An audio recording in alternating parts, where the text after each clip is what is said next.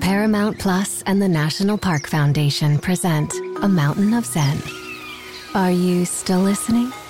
Good. Take a deep breath. You needed a break. This Earth Week, you can live stream 7 national parks for 7 days on Paramount Plus. So, yes, you can literally stream a stream. Paramount Plus, official streaming partner of the National Park Foundation. Well, hi there, Browns fans, and welcome to the internet colossus of streaming that is OBR Weekly. My name's Barry. I publish the OBR. His name is Fred. He provides the actual knowledge and intelligence that guides this program. So my job is to sit here and point questions to him. I guess it's that direction. Point directions to him. He answers the questions, and we all come out a little bit better for it. Some programming notes for OBR Weekly. This show, if you're familiar with it at all, really depends on your comments and questions. We feed off of your comments and questions throughout the show, so feel free to participate in the chat room. We've already got some folks hitting us up with some comments and questions and rumors and so on and so forth. So we will comment on those. And that way you don't have to put up with the stuff that I prepared and stolen from Ask the Insider, so on and so forth. So without further ado, Mr. Freddie Greetham, how you doing, Fred? Doing great, Barry. Good open. Yeah. I'm trying to be more of a conversationalist, less of an announcer. So I hope you approve of that. Yeah. You hope you approve of that. So the first thing you can do for us, Fred, is just clear up this Deshaun Watson mystery.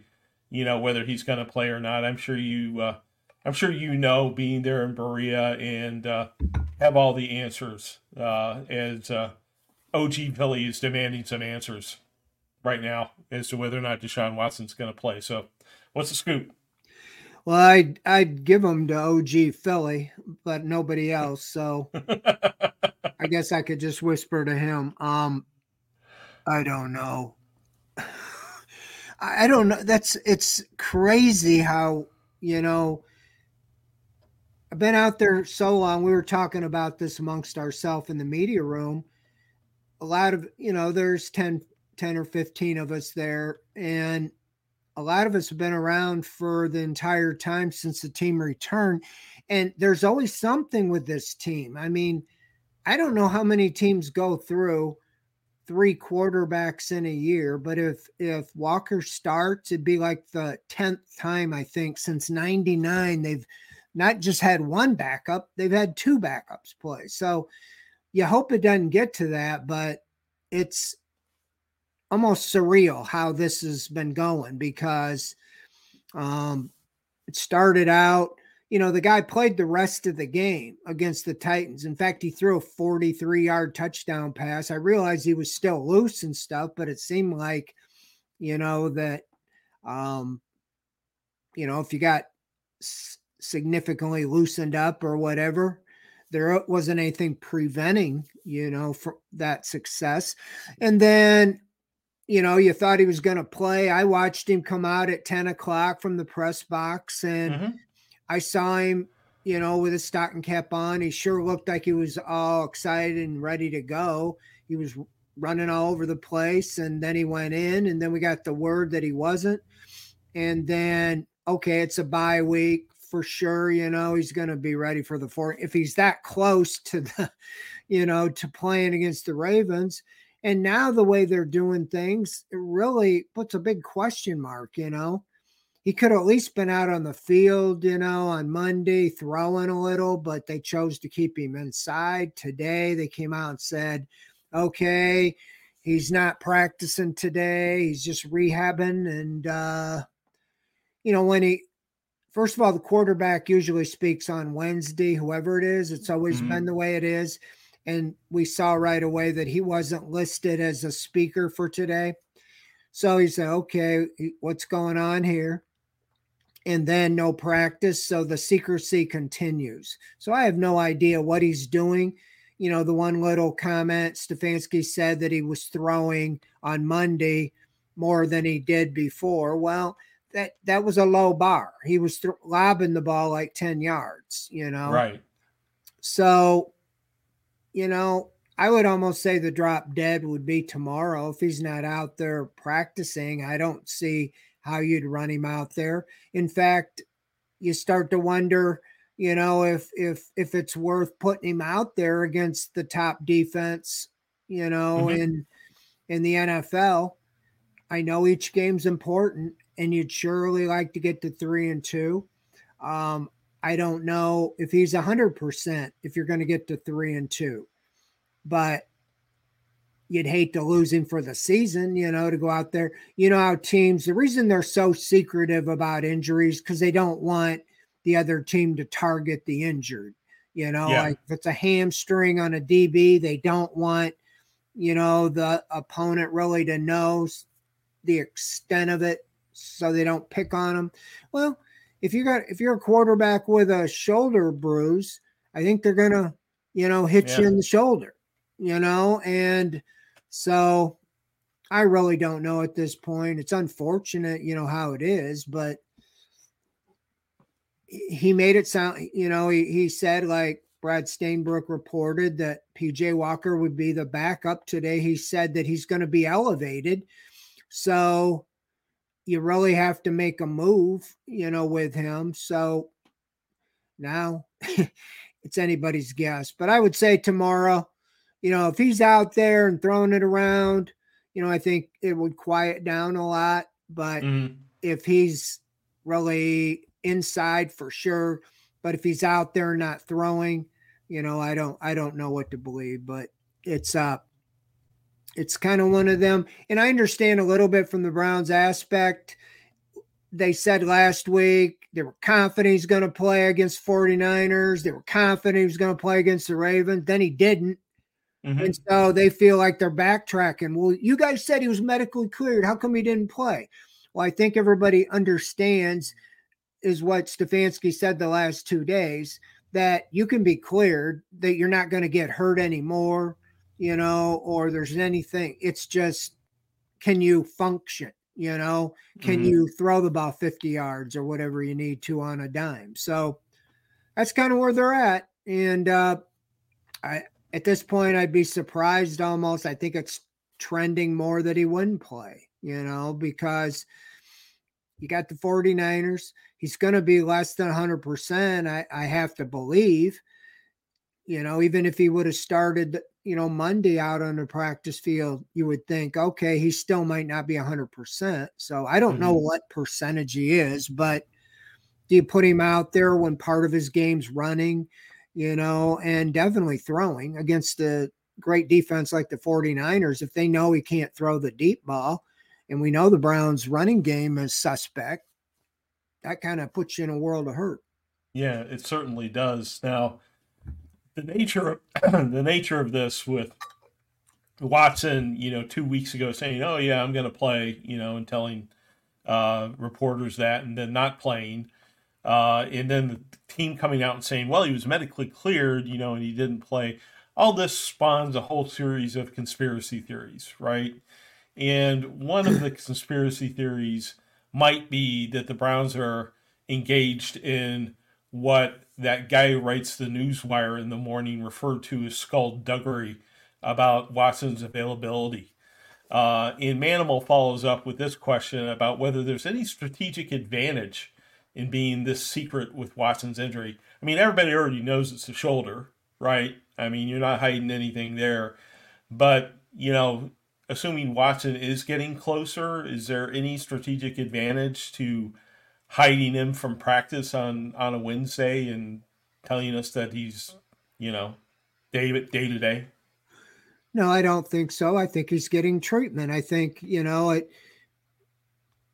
playing baseball and having shoulder injuries, maybe not the same one he has, but really it's just rest and time. There's things you can do to stimulate the healing process in there, but I don't think there's any necessarily, I don't know what you do rehab other than a rubber band and stretching and things he was doing before the game when he was warming up. But I don't think there's any competitive advantage. Let me put it this way. I don't think the 49ers are spending any time on DTR or PJ Walker.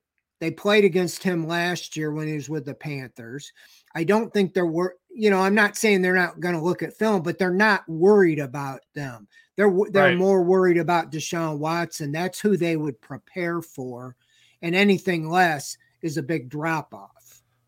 They'll prepare for Watson as if he's 100%, to try to take away, what he does best.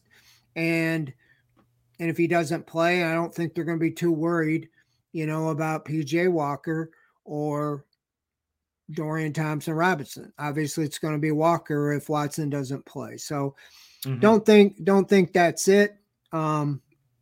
I do think I saw a comment. I don't know if you're going to bring it up, but I think it was Philly again. But as far as I do think they deferred a lot to Watson. Stefanski said a couple times leading up to the Ravens that Deshaun knows his own body and he knows what he can do. And I'm pretty sure he said, don't worry, I'll be ready to go by Sunday. And I think when he told reporters on Friday, he was 100% confident that he'd be able to play on Sunday. And I just think the Browns, they shouldn't have taken his word for it. And they should have been prepared because it didn't seem like they were. Dorian Thompson-Robinson told us this morning that he did not know he was starting till about 10:30. And that was about the time Watson went in after I saw him work out. They had their little discussion. He decided he wasn't going to play. They went in and told him. And, they can say all they want, I prepare like I'm going to be the starter, but it's a different animal when you're getting all the reps and you're ready to go in that. And so I just think that they really were pretty confident that Watson was going to play, and maybe he didn't divulge how, maybe not so much how much it hurt, but they could see, that he wasn't throwing it very far. Right. And and I don't know where you get that disconnect saying, don't worry, I'll be able to throw lasers, in 2 days, but he couldn't. Yeah. Now, this whole situation has people thinking that there is some sort of a disconnect between Watson and Stefanski, that there's some sort of a conflict between the two.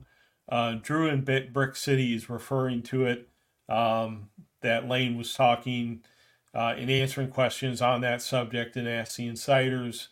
I'm not going to talk specifically about what Lane had to say there. I don't want to take him out of context.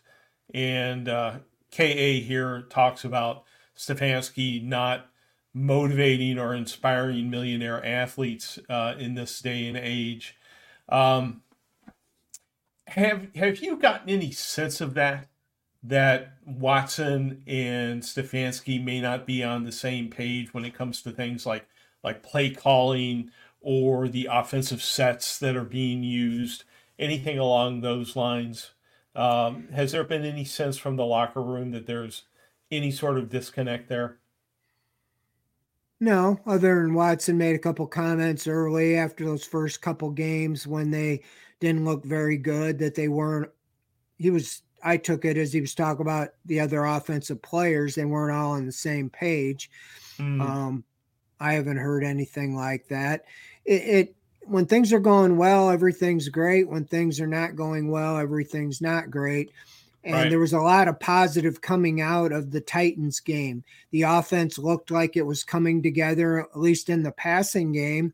Watson had his best game, threw for 289 yards, touchdowns, no interceptions, even without a running game. And, so I think that's what it comes down to. Unfortunately, now with this injury, he's missed a week. He's had a bye week. Even if he plays, or when he does play again, you don't know if he's going to pick up where he left off or if we're back to square one and it takes 2 or 3 games to get him back ramped up. So that's the that's the deal here, and coming back, if you're less than 100% against the 49ers, they're going to be licking their chops, the Nick Bosas and that gang. Yep. They've been very strong against the run, and so they're going to try to take the run away. The Browns have been struggling there, and they've created a lot of turnovers. Where the Browns are at the bottom in the takeaway ratio, the 49ers are at the top. And so, it's going to be extremely tough. So I don't know if I'm Watson, maybe I watched the game against the 49ers, said maybe I'll take another week or rest. I don't know. I'm just kidding. But as far as who knows, but I don't think there's a disconnect. But if you're not winning and things aren't working, that's when, human nature is to kind of point the blame at other people. Well, it's play calling, it's this, it's that, and so forth. Yeah. But clearly, you brought in a defensive coordinator to fix the defense, and through 4 games, it's been a success. You brought in the special team guy to fix the special teams. The last I looked, they were 6th in the NFL. So that seems to be a success. The offense, which you had all the freedom to do right now, is down there, at the bottom. They're like yards per game, over a little over 300, but they're really not, lighting it up with scoring. They're only scoring about 19 a game. So that's where, you need your work is on the offensive side. So it starts with a quarterback, and this injury doesn't help things. So maybe they are being a little bit of a, hiding from the 49ers, their intentions, but I don't think so. They were this started a couple weeks ago before the Ravens. If you remember, Watson wasn't on the injury report. They even did a pre-practice injury report the Wednesday before the Ravens game, and it had 2 names on it, Joe Bitonio and Kareem Hunt. And Watson was out on the field, but we noticed he wasn't throwing. And Stefanski conveniently talks before Wednesday practice, and he doesn't talk again until Friday after practice. He doesn't speak on Thursdays. So we were all kind of in the lurch until Friday. And that's when, he said, well, he's questionable for the game. It'll be a game time decision, so that tells me that Watson probably never told him that his arm was as sore as it was until, they got out to practice. So a couple of comments here I want to highlight and get your reaction to.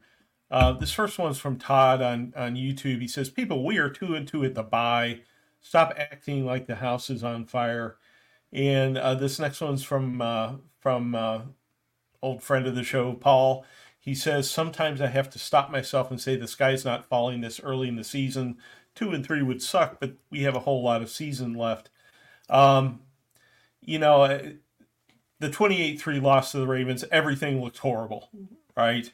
One thing, the passing game failed.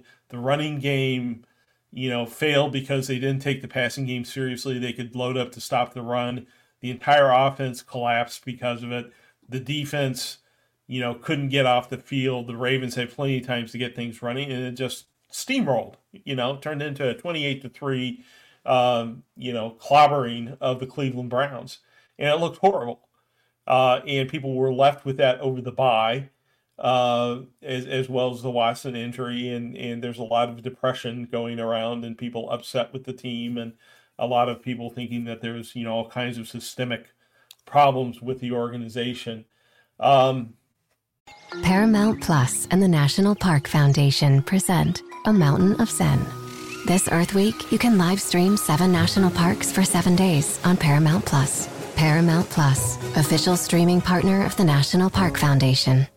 was a very bright, shining light, Sarajevo, and they needed to kill that light. From producers Matt Damon and Ben Affleck, explore how art and music sustained hope during the siege of Sarajevo, thanks in part to humanitarians and the band U2. U2, they represent a personification of our resistance. The Hollywood Reporter hails Kiss the Future moving and inspirational. Kiss the future! Viva Sarajevo! Kiss the Future. New documentary now streaming exclusively on Paramount Plus. Go to Paramount Plus to try it free. Terms apply. Assume that Watson doesn't play, the Browns lose on Sunday, and the Browns are 2-3. What's your perspective on the rest of the season, Fred, at that point? Assuming that Watson does eventually come back in a week or two. You think the Browns are up against it, or do you think that maybe we're panicking for a little bit too soon? Yes, I definitely think there's panic too soon. If you played the schedule game in April, I don't know how many people had them, at this point. Or, it'd been great to been 4-0, 3-1. Should been. You could say either game, especially a Steelers game. You handed it over. But I think the optimistic part of this is you did not have Deshaun Watson against the Ravens. If you would have got beat 28-3 with Deshaun Watson, I think it'd be a little more cause for concern. I already explained, I think last week, is that what was the way that game unfolded is a typical how NFL games go. Okay, they started a rookie quarterback. The defense had been playing lights out. They go 3 and out. The Ravens could do nothing. And then he throws an interception that goes 52 yards to the 10-yard line. Jackson runs basically untouched for a touchdown. Boom. The game's pretty much over because it looked like the Browns weren't going to be able to move or score any points. And that jump started the Ravens offense. They then, scored 3 more touchdowns. You could literally say, though, 2 became because of interceptions. So Amari Cooper told me this, and I think it's so true. It's perspective. If you would flip that around, you play the Ravens in the third week and you lose 28-3, but then you come back and you play the Titans and win 27-3 going into the bye. I think everybody'd have a different view on the whole thing. I had the Browns, if they could be 3-2 after 5 games, I thought that would be ideal. But I wanted 2-1 in the division. They're going to be 1-2 in the division. Okay. Right. It's not the end of the world the way the division, is lining up. But I doubt if they'll be 3-2. They'll probably be 2-3. No, it's not the end of the world. They have very winnable games coming up. I know a lot of people thought the Colts were going to be a cakewalk, or the Seahawks, or the Cardinals. None of the games in the NFL are ever that way. There's always teams that you think are going to be bad, that are kind of bad, but they can win any week. Just like the Browns could win this week. When everything's going against them, and somehow the best thing that happened was the Cowboys got trounced by the 49ers, and the 49ers are now 5-0. They're going to win that division easily, and they don't need to go undefeated. So maybe they'll have a letdown. I don't know, but they're still very good. So all that being said, 2-3 isn't the end of the world.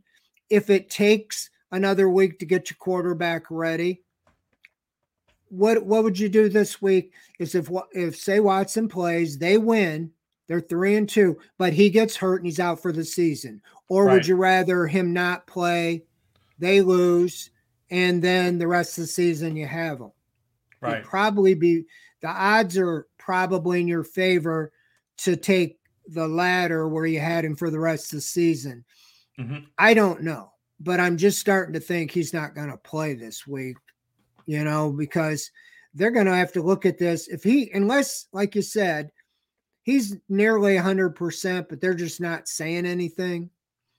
I don't know. He's going to have to show him he can throw the ball, because he could be a sitting duck out there if it's still bruised in there, and you don't want him to have it go on for more weeks. So I just think that you have a schedule that is favorable, and I still think it's about winning the division. You can control your own destiny by winning those division games. You have a crack at all three of them coming back. You could still be 4-2 in the division and take care of the games you should win.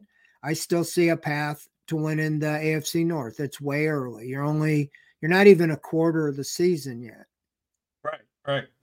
And yeah, I think you would definitely err on the side of caution with Watson, particularly since this is an NFC opponent, right? This is not an in-division opponent. It won't have the impact on the playoffs that even playing a team, an AFC team, not in the AFC North would have.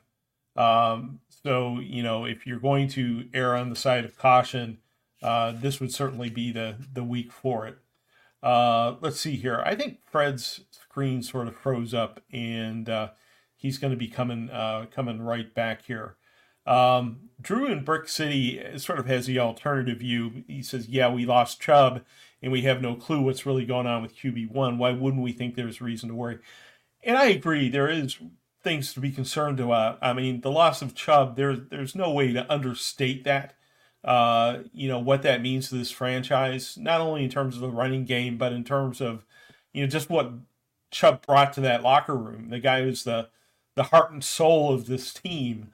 That is a huge loss, for this franchise. It is something to be concerned about unless they're able to revive that running game. I think it's all valid points.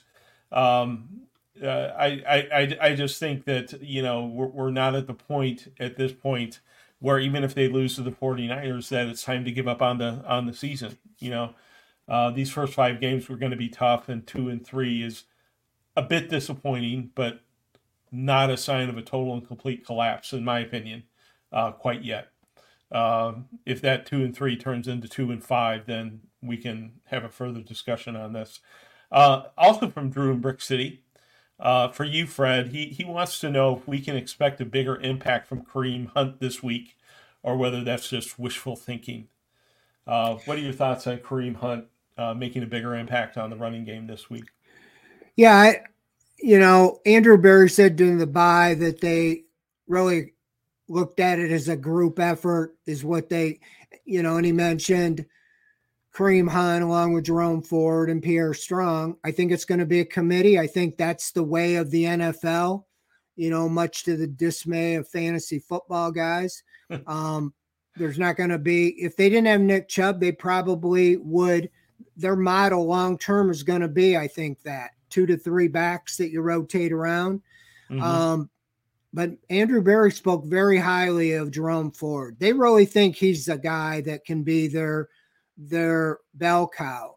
Now, I don't know. We saw flashes of it, but Kareem Hunt, it seems like they've got him penciled into what he did, the previous 4 years. Come in, spell Ford, come in, on third down, catch balls out of the backfield. They felt Ford was maybe a better, threat coming out of the backfield as a receiver than Hunt was at this stage. That's one of the reasons they didn't bring Hunt back.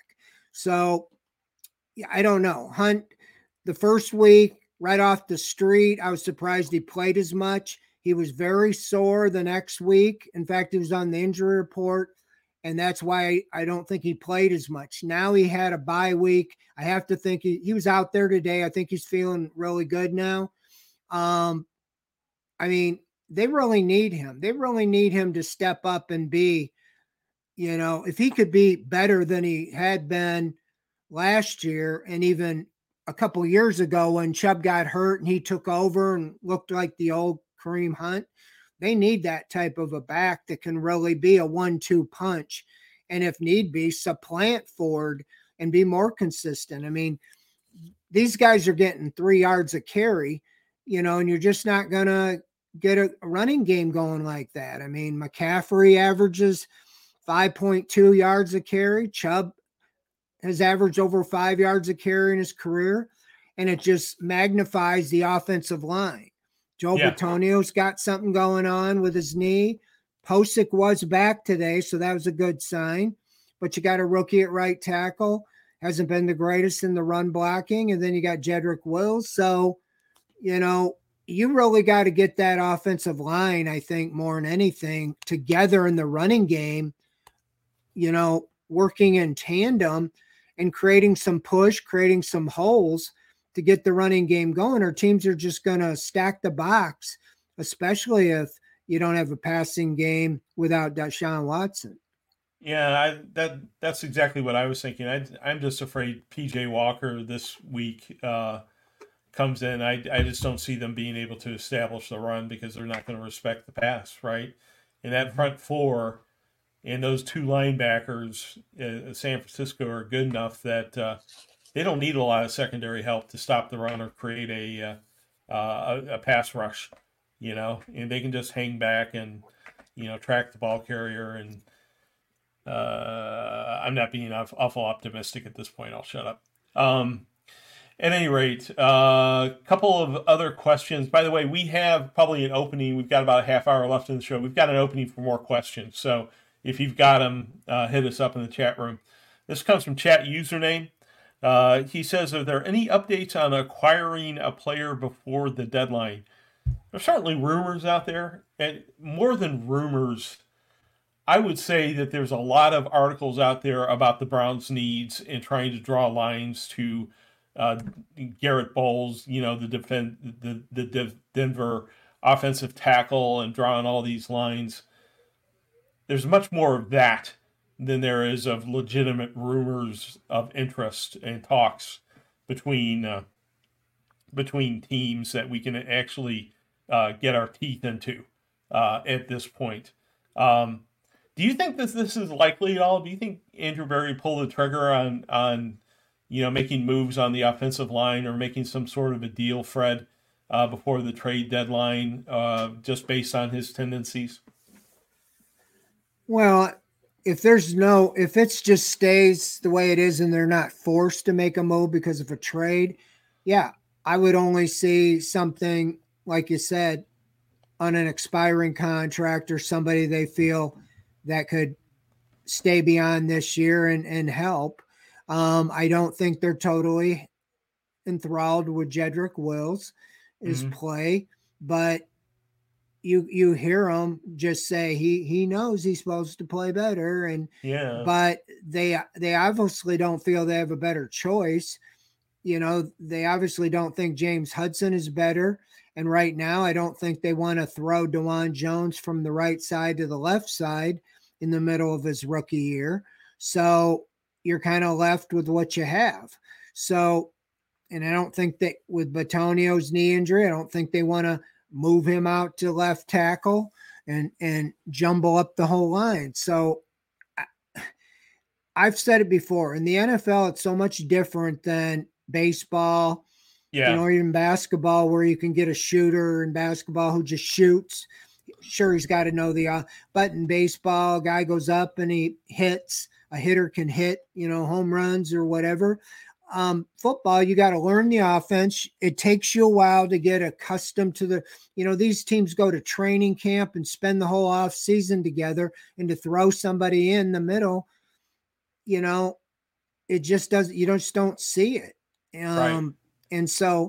And who's out there? I mean, the Jets, I think the Jets thought they were a Super Bowl team defense wise, and they had high aspirations when they went and got Aaron Rodgers. He gets hurt on the first series, and I think they, weren't sure Zach Wilson was the answer, so they were trying everything, but what were they able to do? I think they found a quarterback, Mike White, that used to be on their team, but you just can't just get, somebody, pick them off the tree and say, okay, this guy's going to be an immediate upgrade. You get a wide receiver, you get anybody. I don't know if they're available. There's a reason they're available. Right. And I think he may make a trade but he's usually looking for a long-term, like a guy that would be here the rest of this year, but for the future, not just a 8-game, person, and then they're gone, unless they feel like that one player is the difference between the playoffs and not making the playoffs. But there's not, I don't know how many guys available are like that. A left tackle, sure, would be but I thought maybe they'd look at the guy they put on the practice squad. He's like a 10-year, player in the NFL. I think he's 37 years old, and he's had good grades, even last year, I think, in passing and stuff. But I think they're going to just continue to play who they got. Yeah, I think that's very possible, if not probable. The one guy who I keep hearing mentioned, which is the offensive tackle out of Denver, is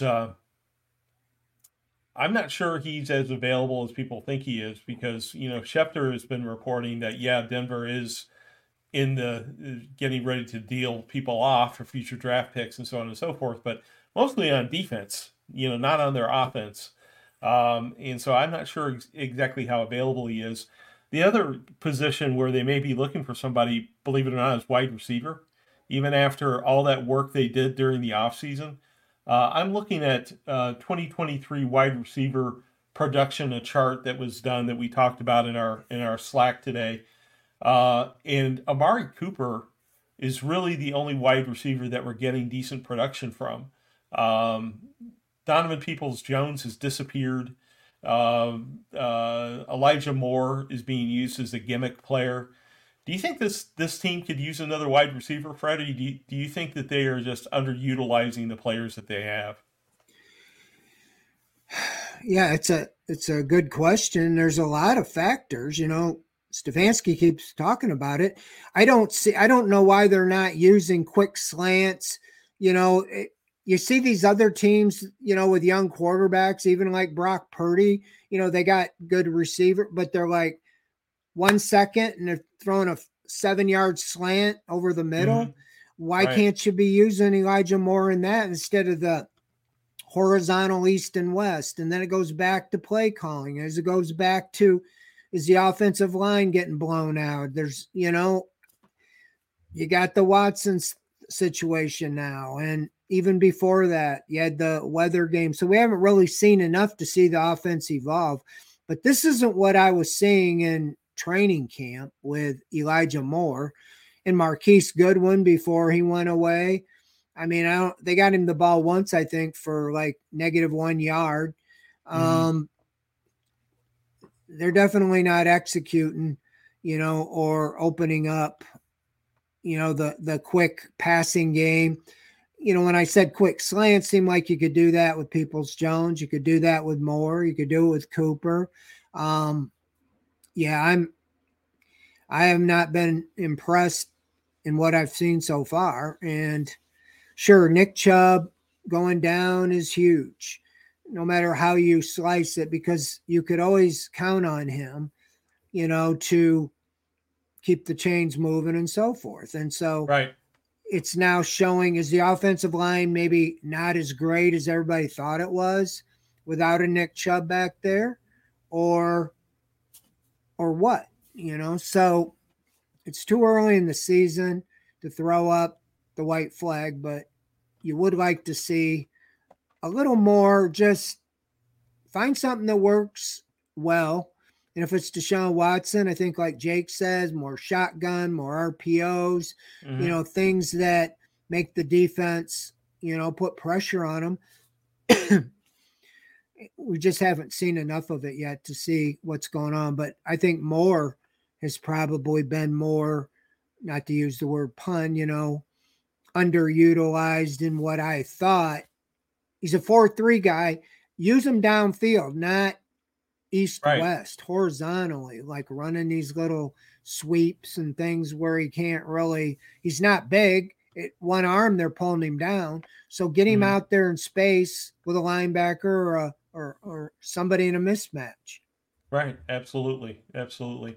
There's a lot of discussion, on our forums and out on social media, if you can weed through all the nonsense on social media, about play calling, about offensive play calling. And I think a large part of it is because people felt that Stefanski didn't adapt his play calling for DTR.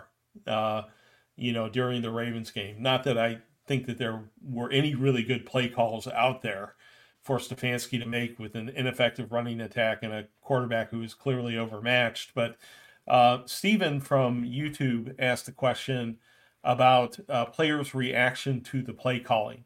And sort of hidden in there is the notion that the play calling hasn't adjusted for Deshaun Watson. We heard so much during this offseason about how the play calling was going to fundamentally change, how the team was going to stretch downfield, and adapt itself for Watson, so on and so forth. And, that we just haven't seemed to have seen it, during this year so far. Is that your sense, that we haven't seen what they were working on during this offseason for some reason? Or do you think that we actually have seen the work that they put in? I haven't really seen it. What I saw down in training camp in West Virginia, I mean, they were throwing the ball deep and throwing it all over the field. And, play calling is always a topic, when things work, everybody's how great it is. But when it doesn't, it's just magnified. But I just haven't seen the vertical big chunk plays that they talked about, and they put the concerted effort in. Mm-hmm. And we haven't seen a deep game with Watson, partly because of weather, partly because of his shoulder. I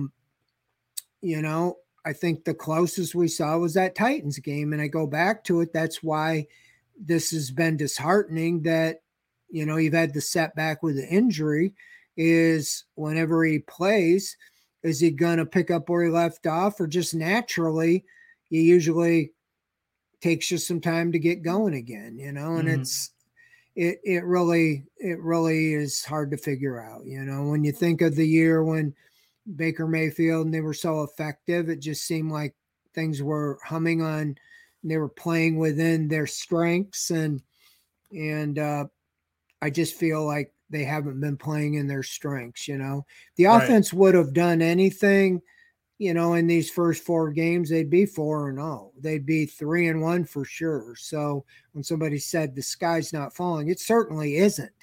But it could be, it could be a getaway, let the season get away from you in a hurry, and that's why this is so important here. The defense, we've talked all about the offense, is right behind the 49ers in rankings, but the 49ers offense comes in averaging, 30 some a game. They went over 30 every game, 33 points a game. And so the defense has got a tall task. They're going to have to shut down that 49er offense, or slow them down to even give the Browns a chance. Right. So it's hard to imagine that that the defense holds the 49ers to under 20 points. But that's about what they're going to have to do to give the Browns a chance to win with PJ Walker. Maybe Watson can put up more if he plays, but any way you look at it, it seems like it's going to be a battle of the defenses. Yeah. My optimism is not overflowing at this point. Leland 440 makes a comment in the Twitch chat that 4 has mostly failed to make good throws. Now, of course, we didn't see him against the Ravens, and we haven't seen him in a little while, but my mind keeps going back to Marquise Goodwin getting open down the field a couple of times, and Deshaun Watson just not being able to deliver the deep ball to him effectively, not being able to hit him down there. I forget which game it was, but I think that was the season opener, wasn't it? Yeah, against the Bengals. Against the Bengals, and he wasn't able to get the ball to him. And from Houston, when he was in Houston, he was able to deliver that deep ball very effectively, and it causes me some concern about. They Watson. said in that game their excuse was the rain, that it was knocking the ball down. I don't know. I took them at their word, but Burrow had a bad game as well, and they said the rain was bad. But yeah, we haven't seen it. I saw it in practice in training in mini camp in the spring, him and Goodwin were connecting on 60-yard bombs. He's hitting them in stride. I realize that it's different with a pass rush and all those things, but I think he's capable of doing it. I don't know if he is right now, you know, with state of his shoulder, but if it truly is intact and it's just resting, I just don't know, you know. Heard something like, even if, you know, typically this type of a bruise is a 2 to 6 week process. Well, now it's been 3 weeks since they played the Ravens, or 2 weeks. It'll be 3 weeks on Sunday. So we'll see, you know. Okay. Couple other questions which have popped up. This one's from Raphael, and he asks, is there a reason that Tillman has largely gone unnoticed to date? And it's a really good question, because Tillman was hyped by a lot of people coming out of the draft. You know, obviously one of our initial draft picks, considered to be, you know, quite a find at that point in the draft, but we just haven't heard from him. You think there's any particular reason for that? Browns just think Donovan Peoples-Jones brings his skill set to bear, and he just is in waiting for next year, or what's the deal with Cedric Tillman? Why aren't we seeing him more? Well, I mean, it comes from the position coach, Chad O'Shea, you know, is recommending the rotation of Cooper and Peoples-Jones and Moore and Goodwin as the top 4. And that's kind of been David Bell a little bit and Cedric Tillman a little bit. I think, you know, when you can look at the inactive chart on defense, like if there's 6 inactive, 4 or 5 of them are rookies, you know, especially on the defensive side. It just generally takes rookie wide receivers a while to get going. You know, David Bell never really got going as a rookie, and he's not doing too much this year as well. They just feel those other guys are ahead of them. You know, they haven't had multiple opportunities in the red zone, you know, that's what they talked about, him being a tall, rangy receiver to go up and get the ball. I mean, you could say that about a number. I know he had the burns. David Njoku, you know, I thought he was going to be used a lot more than he is. You know, he gets a couple targets a game, you know, and it's like, it just seems like they have weapons that they don't utilize. Other teams seem to find ways to get their guys the ball in mismatches. And that's what it seemed throughout training camp that they were going to do with Elijah Moore and David Njoku. But to date, haven't really seen that. So, yeah, Cedric Tillman, I think, is somebody by the end of the year will probably work his way into the rotation. But I just think with rookies, they don't trust them till, you know, they've proven it over and over in practice that they're ready to go. And there's always somebody get hurt, and then they get put in the field, and then they have their chance to make a play, and then they get more and more playing time. I know I'm not comparing. I think it's Christian Watson with the Packers. You know, the first half of last year was almost like he was a bust, you know, and then the second half of the season, he was like rookie of the year or something. You know, it just sometimes takes a while for these guys to come on. Yeah, it just depends on opportunity. Njoku just continues to be, for me, a disappointment. You know, they're watching Mark Andrews last week, and then George Kittle coming up again this week. Kittle catches 3 touchdowns against the Cowboys. He blocks like a demon. I mean, I know Njoku has all this potential, and he was a first-round draft pick and whatever. I just want to see the Browns have a tight end like those guys, you know. And it just never seems to come to fruition. At any rate, let's. I know Andrew Berry talked about this last week about trading Josh Dobbs to Arizona. Has Stefanski said anything about that at all? Has he been asked about that, or no, avoided the subject?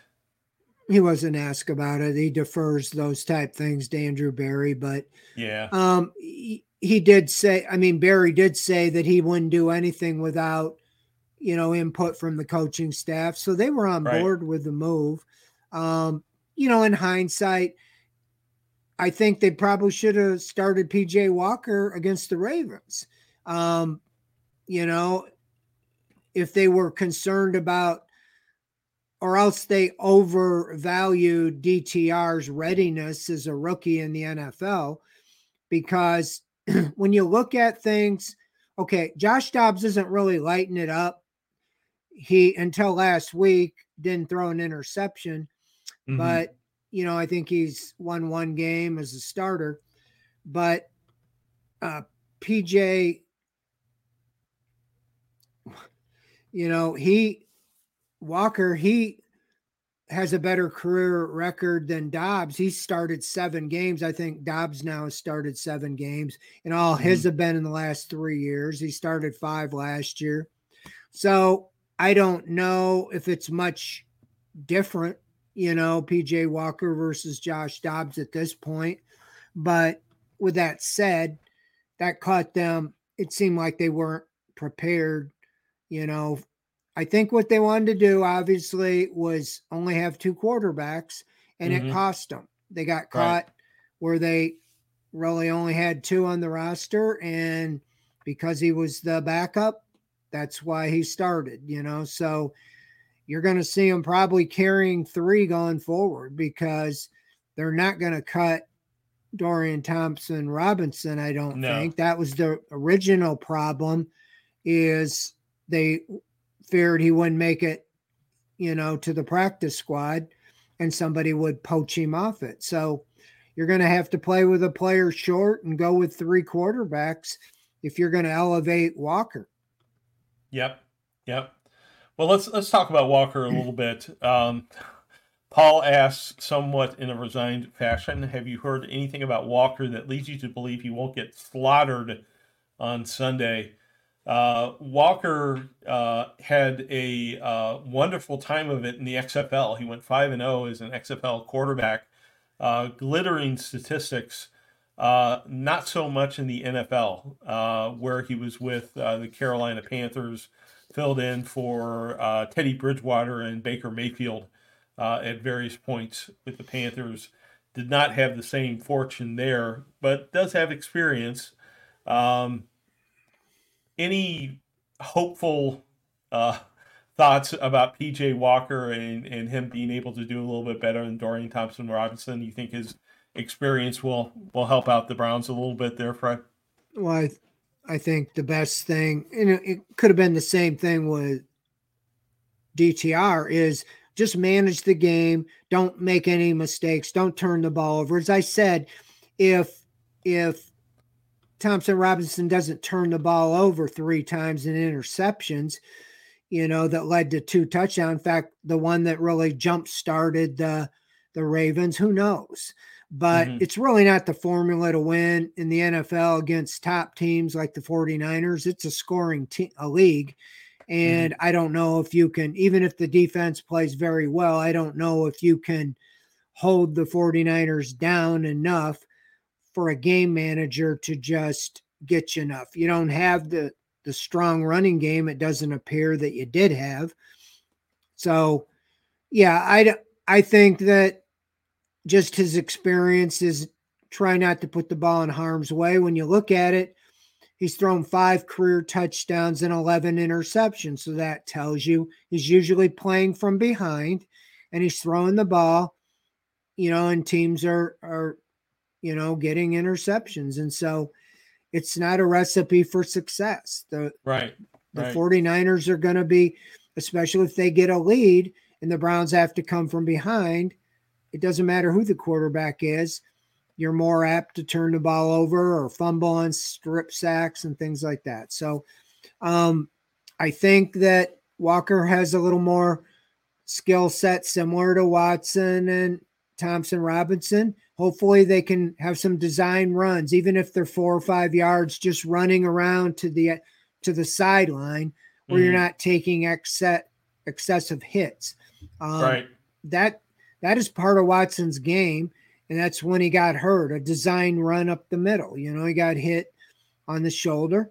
And so I would think if you could have design runs, but have him more to get to the sideline so you're not taking the hits. But that would be, to me, I haven't seen him play in a game, but I would think that he's got that mobility.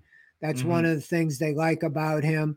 And I don't think they did that with Thompson Robinson. It seemed to me, after watching him in preseason, he took off and ran quite a bit, and he only did that 4 times against the Ravens, So if that's probably at this stage of the game, what he might be doing best is the design runs. I would do that a little bit more, and run pass options, roll them out.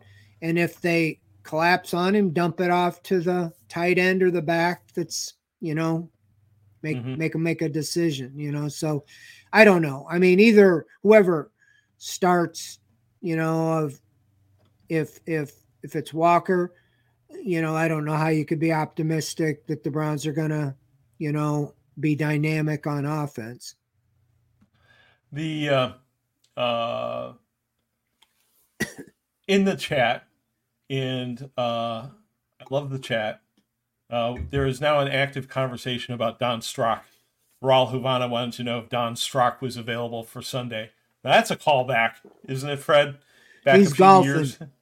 Well, that was the year they had, I think, 4 starters. I think that was Kozar went down, and Gary Danielson went down, and I don't know if Strock was the 3rd or the 4th, but yeah, they brought him in literally off the golf course. He's probably back there if he's living. Yeah. I hope he's on a golf course somewhere enjoying himself, certainly. And that led to a whole discussion in the chat room. Question from Gagan in the I think that's how you pronounce it, in the YouTube chat room. Does the front office even know what's wrong with Deshaun's shoulder? It is supposedly a contusion of his rotator cuff. I'm not a doctor, so I don't know what that means. There's a clip that we have from Brad Ward's show late last week where he had a medical doctor on talking about the situation with the rotator cuff. You can find that on the videos page if you're interested for a little bit more of a discussion about what's wrong with Deshaun's shoulder. So that's what we were told, right, Fred? It's a bruise. That's what a contusion is. It's a bruise, and it's, I played baseball and I didn't really have a bruise. I had something with my throwing arm, and, if it's swollen in there, the ball doesn't rotate all the way.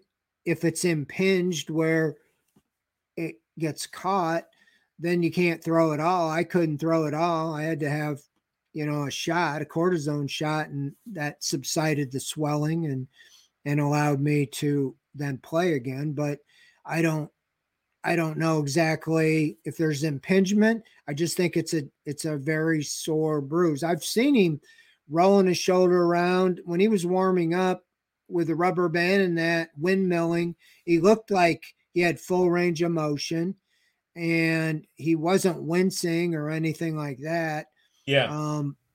So there's got to be something that's just not allowing at that point. Now, this again would have been almost 2 weeks ago before the Ravens game. So, just be optimistic that he is close to 100% and he'll be ready to go. But I don't think they'll put him out there. I don't think he'll go back out there if he can't, if he's like a lame duck where he can't throw more than 20 yards, or anything like that. That does you no good at quarterback. You can't just rely and do gimmick plays like halfback passes and stuff like that. Right. Next question comes from Paul. He wants to know, do the YouTube folks have more than us Twitch guys? More what, Paul? I'm confused. Are there more YouTube folks than Twitch folks? We don't know. We don't keep track. We love you all equally. So, just roll with that. But Fred, I want to end the show talking about Kevin Stefanski, because we've gotten a lot of questions here from folks who are quite obviously skeptical about Kevin Stefanski. KA has written in a couple of times. He says, what are the chances that Jim Schwartz is the next head coach in waiting at the end of the season? He also wants to know if the team is right with Stefanski or not. Chat username wanted to know, do the players limit Steph or does Steph limit the players? So on and so forth. I think that there is a... I'm sorry, there was a comment from our producer that our love is purely proportional to which number is bigger. At any rate, I'm sorry, I'm laughing at some of the stuff in the chat. At any rate, Kevin Stefanski. How would you rate the job that Kevin Stefanski has done so far this season? And just in general terms, there's a lot of dissatisfaction with him out there in the fan base because of, what happened in the last couple of weeks. But what's your take? Well, yeah, it's too early to judge this season. We really, wanted to see what he was going to do with this offense. And you kind of haven't had all the pieces together. You have a weather game, then you start getting it going with the Titans. That's what I said with Watson and everything. You just want to get all the pieces and then see. So I don't think there's any excuses, but I want to see more, games before, at full strength. Now, you knew there were going to be a ding with Nick Chubb out. You knew there's going to be a ding with Jack Conklin out. Everybody has injuries, but I want to see the most important one is Watson. If you got him going, then you're going to win a lot more games than you lose. If you can't do anything with him in this offense, then what's the point? So it really is kind of a mixed bag, but I think that Jim Schwartz, is a logical candidate. Bubba Ventrone, but I don't know if Schwartz would want to at this stage of his career. But there are people there, if they chose to make a move. But I just think it's way too early to do that. Talking about the injuries, we just have a chat with the Browns going on. We had never got an injury report today, and they just said they just sent it, so I haven't even looked at it. But if you want me to see what they have on here, okay, sure. In the meantime, apparently this whole YouTube versus Twitch thing is my explanation that we love them equally has not been bought by the crowd, and there's agitation for a steel cage match, but we'll see how that goes.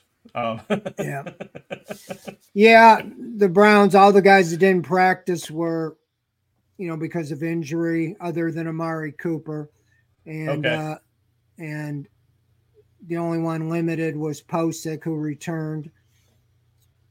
Jerome Ford was on there with a knee; he was limited. Okay. But, yeah, Watson's on there, right shoulder, didn't practice. All the 49ers that didn't practice were because of rest. They only had one guy, Elijah Mitchell, who didn't practice with a knee injury. So, yeah. So they're coming in healthy. They're coming in healthy, and the Browns are, a lot of questions. We'll see what happens tomorrow, How unusual is that, Fred, that they don't get the practice, they don't get the injury report out till 8 o'clock at night? Well, they're saying they were waiting on the 49ers. They are on the West Coast. It's, I think, 3 hours. Oh, okay. So, it's 5 o'clock out there because that was the question. The Browns usually put it out at 4 o'clock on Wednesday and Thursday and so forth. But they've been waiting now until they get the other teams. Okay. And I thought they would have done theirs at 4, but yeah, they just sent it out. So all right, tomorrow's a big day. See what happens there, but who knows? All right. Well, the Browns and their late injury reports are keeping me from bourbon time, so it's time to wrap this up. Thank you as always, Fred. I appreciate that. Your wisdom as always, good sensei.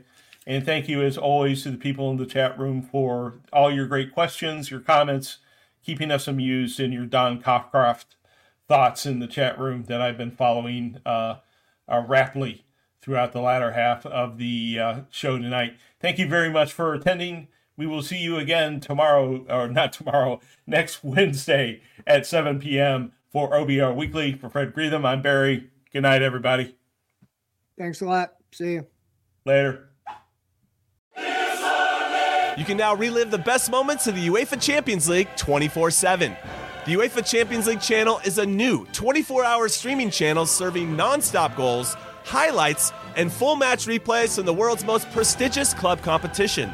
Reminisce on your favorite moments, legendary players, and brilliant goals with the UEFA Champions League channel streaming around the clock on Pluto TV and the CBS Sports app.